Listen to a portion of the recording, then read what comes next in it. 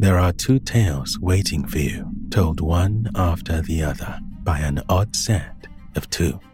So prepare yourself, dear one, because this is Drops of Darkness. I am Stranger, and I tell only fantasies. Whenever your world has a grip on your throat, I am there, waiting to unleash the monsters that sleep in my mind, so that they may remind you that you have sharp teeth and claws of your own. The only thing cheap in her grandmother's study was the noxious blend of perfume billowing off the two other women sitting inside of it. Reese took tiny breaths to avoid as much of the chemical undertones as possible, but the headache that was building behind her eyes told her that it was not working. She picked at her bottom lip and considered all the places she would rather be. On a sinking ship, in a car with no brakes, or maybe inside a cozy cottage that was on fire. All would cause a much more dull sense of dread than being in a room with her two older sisters. Not to mention the prospect of her imminent demise would be a bonus, compared to this meeting, which was starting to feel like it would drag on forever. You've got to be fucking kidding me. Why are we even here if she didn't plan on leaving us anything? The middle sister, Suzanne, said after the executor finally announced they were nearly finished with the reading of the will. The old bag probably just wanted to ruin one last Saturday, the eldest of them said. Juliet, or Jules as she was called by everyone other than Reese, was tall, pretty, and quite self-absorbed. To her, the fact that she had not been handed cash, jewelry, or at least one deed to a summer home upon entering the front door was an affront to all common courtesy. Reese's pale fingers continued their assault on her lower lip, and she said nothing. A tactic that had worked well so far to avoid getting tangled in the rising drama. What about you, Ree? Shit, thought Reese, staring longingly towards the door. I thought you and Grandma had some sort of weird friendship, and she didn't even leave you anything. No comment on that? Of course not, Suzanne scoffed. There's more than one other person in the room, so that would probably count as public speaking. That's on your long list of phobias, right? It's so hard to remember them all. The words tumbled out from the middle sister's overdrawn lips as her mismatched eyebrows furrowed in fake pity. Hearing her horrible childhood nickname followed immediately by any thought Suzanne deemed worth speaking aloud gave Reese flashbacks to childhood memories that any therapist would click their pen over. Her fingers hadn't even had a chance to close back in on her now bleeding lip before Suzanne muttered again. The old woman probably just felt bad for her, she said. Something then made Reese sit up and face her two sisters. Juliet, so perfect, so conceited. And Suzanne, so short, so bitter, and with so much misplaced confidence. Eye contact with them was painful, but instead of shrinking, she felt words rise up to her mouth like bile. But before she had a chance to finally learn what a retort would sound like exiting her lips, the executor cleared his ancient throat. There was just one more item on the list. Juliet sat up a little straighter and fluttered her mink lashes, annoyed but satisfied that the wrongs of the afternoon were about to be righted. Finally, she would be able to leave this old house with something to fund another long weekend to Europe with a man whose name she'd only maybe remember. Henriette leaves her most valued possession, a diamond necklace, to all 3 of her granddaughters. Reese was no longer looking at her sisters, but she could feel the air being sucked into the vacuum of their combined anger at those 2 short words. All 3. The executor, a man for all his feebleness, was experienced enough to continue reading before the shouting could commence. If they agree to split the value of the necklace, then it shall be sold, and they will each receive a check with an equal portion of the proceeds. The wrinkled man paused here, expecting that this new information would quell the rising tension in the room. Reese felt pity for the man, knowing it had done the exact opposite. Split?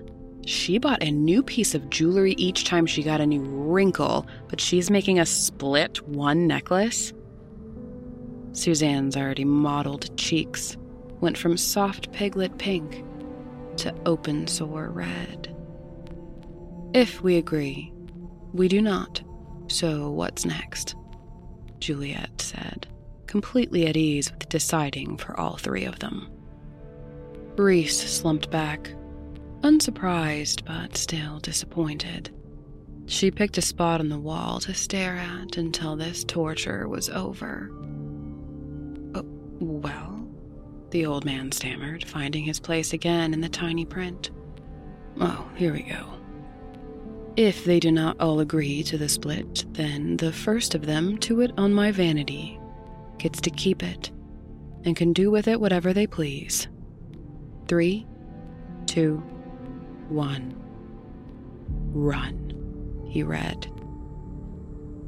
Upon looking over the paper and seeing the confused look on the 3 women's faces, the executor pointed a knobby finger at the heavy door. Those are her words. Run. Reese watched as Juliet rose from the leather chair without a hint of stiffness and strode towards the door.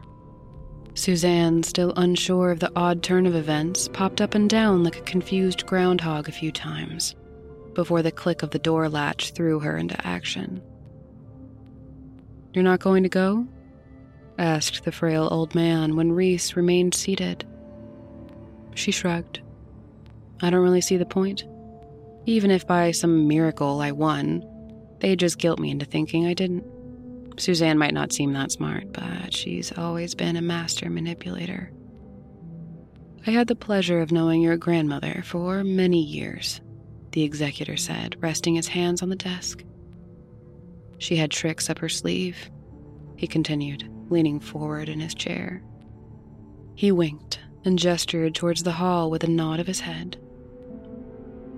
Reese rose with some hesitation, but the open door was too much of a welcome sight to pass up.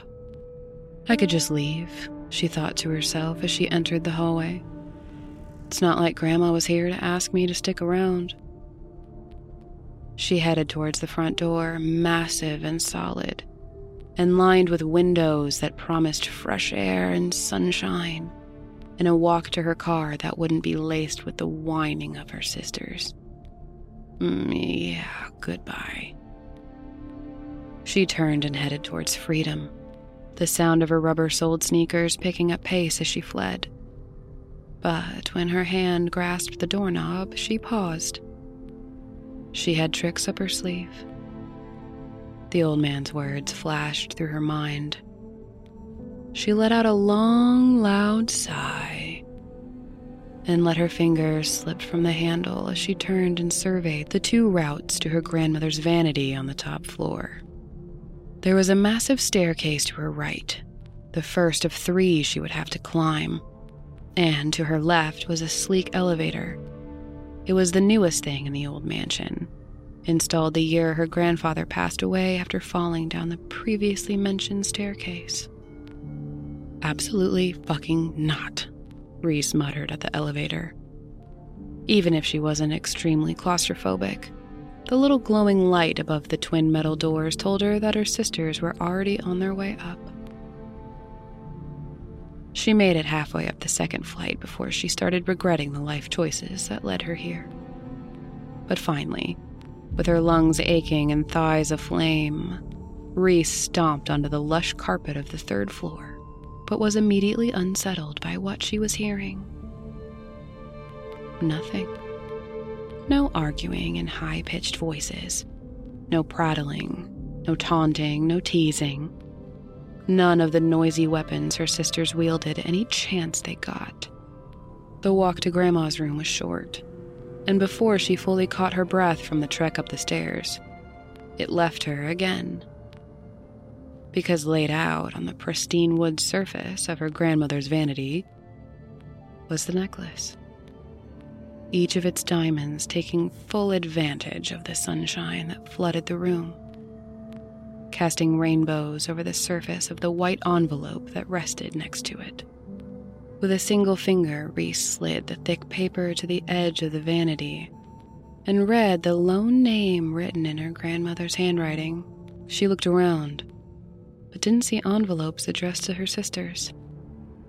Confused, she slipped her finger under the seal, but before she could open it, a metallic scratch cut through the silence, followed by a heavy thud that shook the whole house. She crammed the necklace into her back pocket and skidded down the stairs. When she made it back to the main floor, she saw the old man standing next to the elevator, holding a cell phone to his ear as a cloud of gray dust settled around his feet. "Yes, 2 women, I'm sure," the man said in a panicked voice that did not match his stoic face. "Please, come quick." He slid his phone back into his pocket and nodded towards the envelope still clutched in Reese's hand. "See? I told you. Tricks up her sleeve." Anxiety filled her chest, dragging her heart to the pit of her stomach as she broke the seal with a trembling finger and pulled out a single-sided note.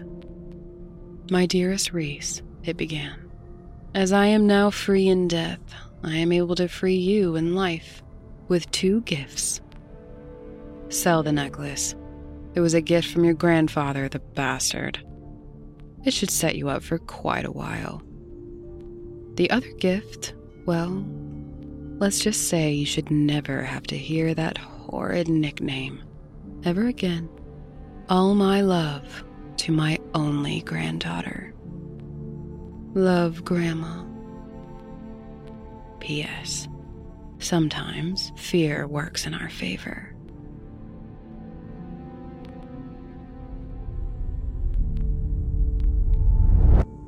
Hello everyone. I hope you're enjoying the show. In between our stories, we like to take an opportunity to highlight a cause we believe deserves our collective attention. For August, we chose the Entertainment Community Fund. This is an organization supporting the writers and actors currently fighting for fair wages in an industry that has taken advantage of them for far too long. You can learn more by visiting entertainmentcommunityfund.org or by following the link on dropsofdarkness.com. Now, back into the shadows we go. I am someone, and I tell only truth. Whenever something slithers through the barrier between worlds, I am there, not to stop them, but to watch them and remind you of the countless terrors your kind has survived, all on their own.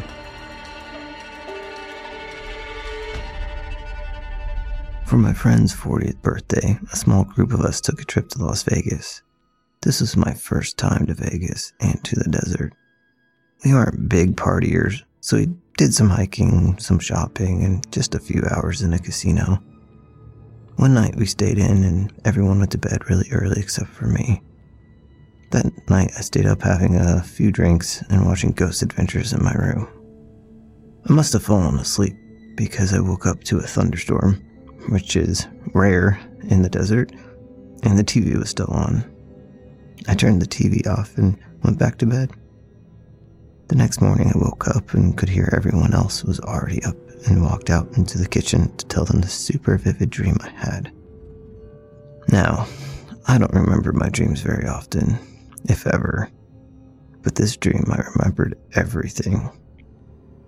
In the dream, I woke up in this Airbnb bedroom and walked towards the door. I remember it felt as if I wasn't walking, but more like slow motion gliding. I opened the door and walked past one of my friends that was just standing in the hallway looking towards the front door. I then saw one of my friends on the ground and 4 men in blue jumpsuits arguing with her. She kept saying, "No, I'm fine, I don't need to go," as they were trying to get her out the front door. My 2 other friends were standing there just watching the situation. I walked up to my friend that these men were trying to take with them, and I remember grabbing my friend, picking her up, and then pushing the men out the door and closing it while telling him to get out or leave her alone or something like that. I then woke up and that was it. As I'm telling my friends the story, their faces look shocked and confused. I said to them, "Isn't that a weird dream?" And the first thing one of my friends said is, "Didn't you hear the sirens last night?" I was like, "No, what happened?" She's like, "Are you sure you didn't get up? I could have sworn I saw you standing out there by the front door and heard you say something." I was like, "I have no idea what you're talking about." Then the friend whose bedroom was next to mine said, "No, he never came out of his room. I would have known because I was standing next to his door." So they proceeded to tell me that the friend I saw in my dream that was arguing with the men had a diabetic seizure in the middle of the night, and they had to call an ambulance. 2 ambulances with 2 men in each were wearing blue uniforms, and they came to the house. They were able to stabilize my friend, and then were trying to get her into one of the ambulances to take her to the hospital. She really didn't want to go to the hospital. This is not her first rodeo. And she was arguing with them to not take her. She ended up declining the ride and staying at the house. I think this is the first time I ever astral projected, or at least remember astral projecting. I think between the thunderstorm energy in the Nevada desert, my friend being in an altered conscious state from her diabetic seizure, and me being in an altered state from a few drinks and sleep, set this all in motion.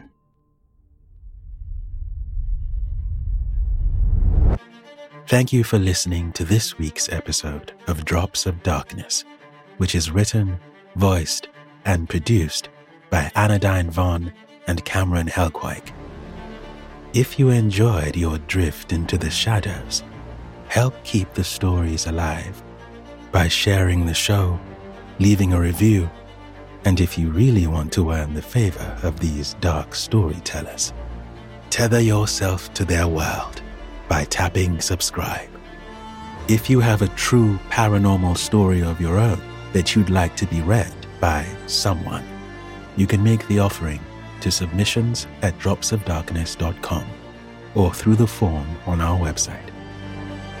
Until next time, dear one, and remember, when the darkness looks your way, hold its gate.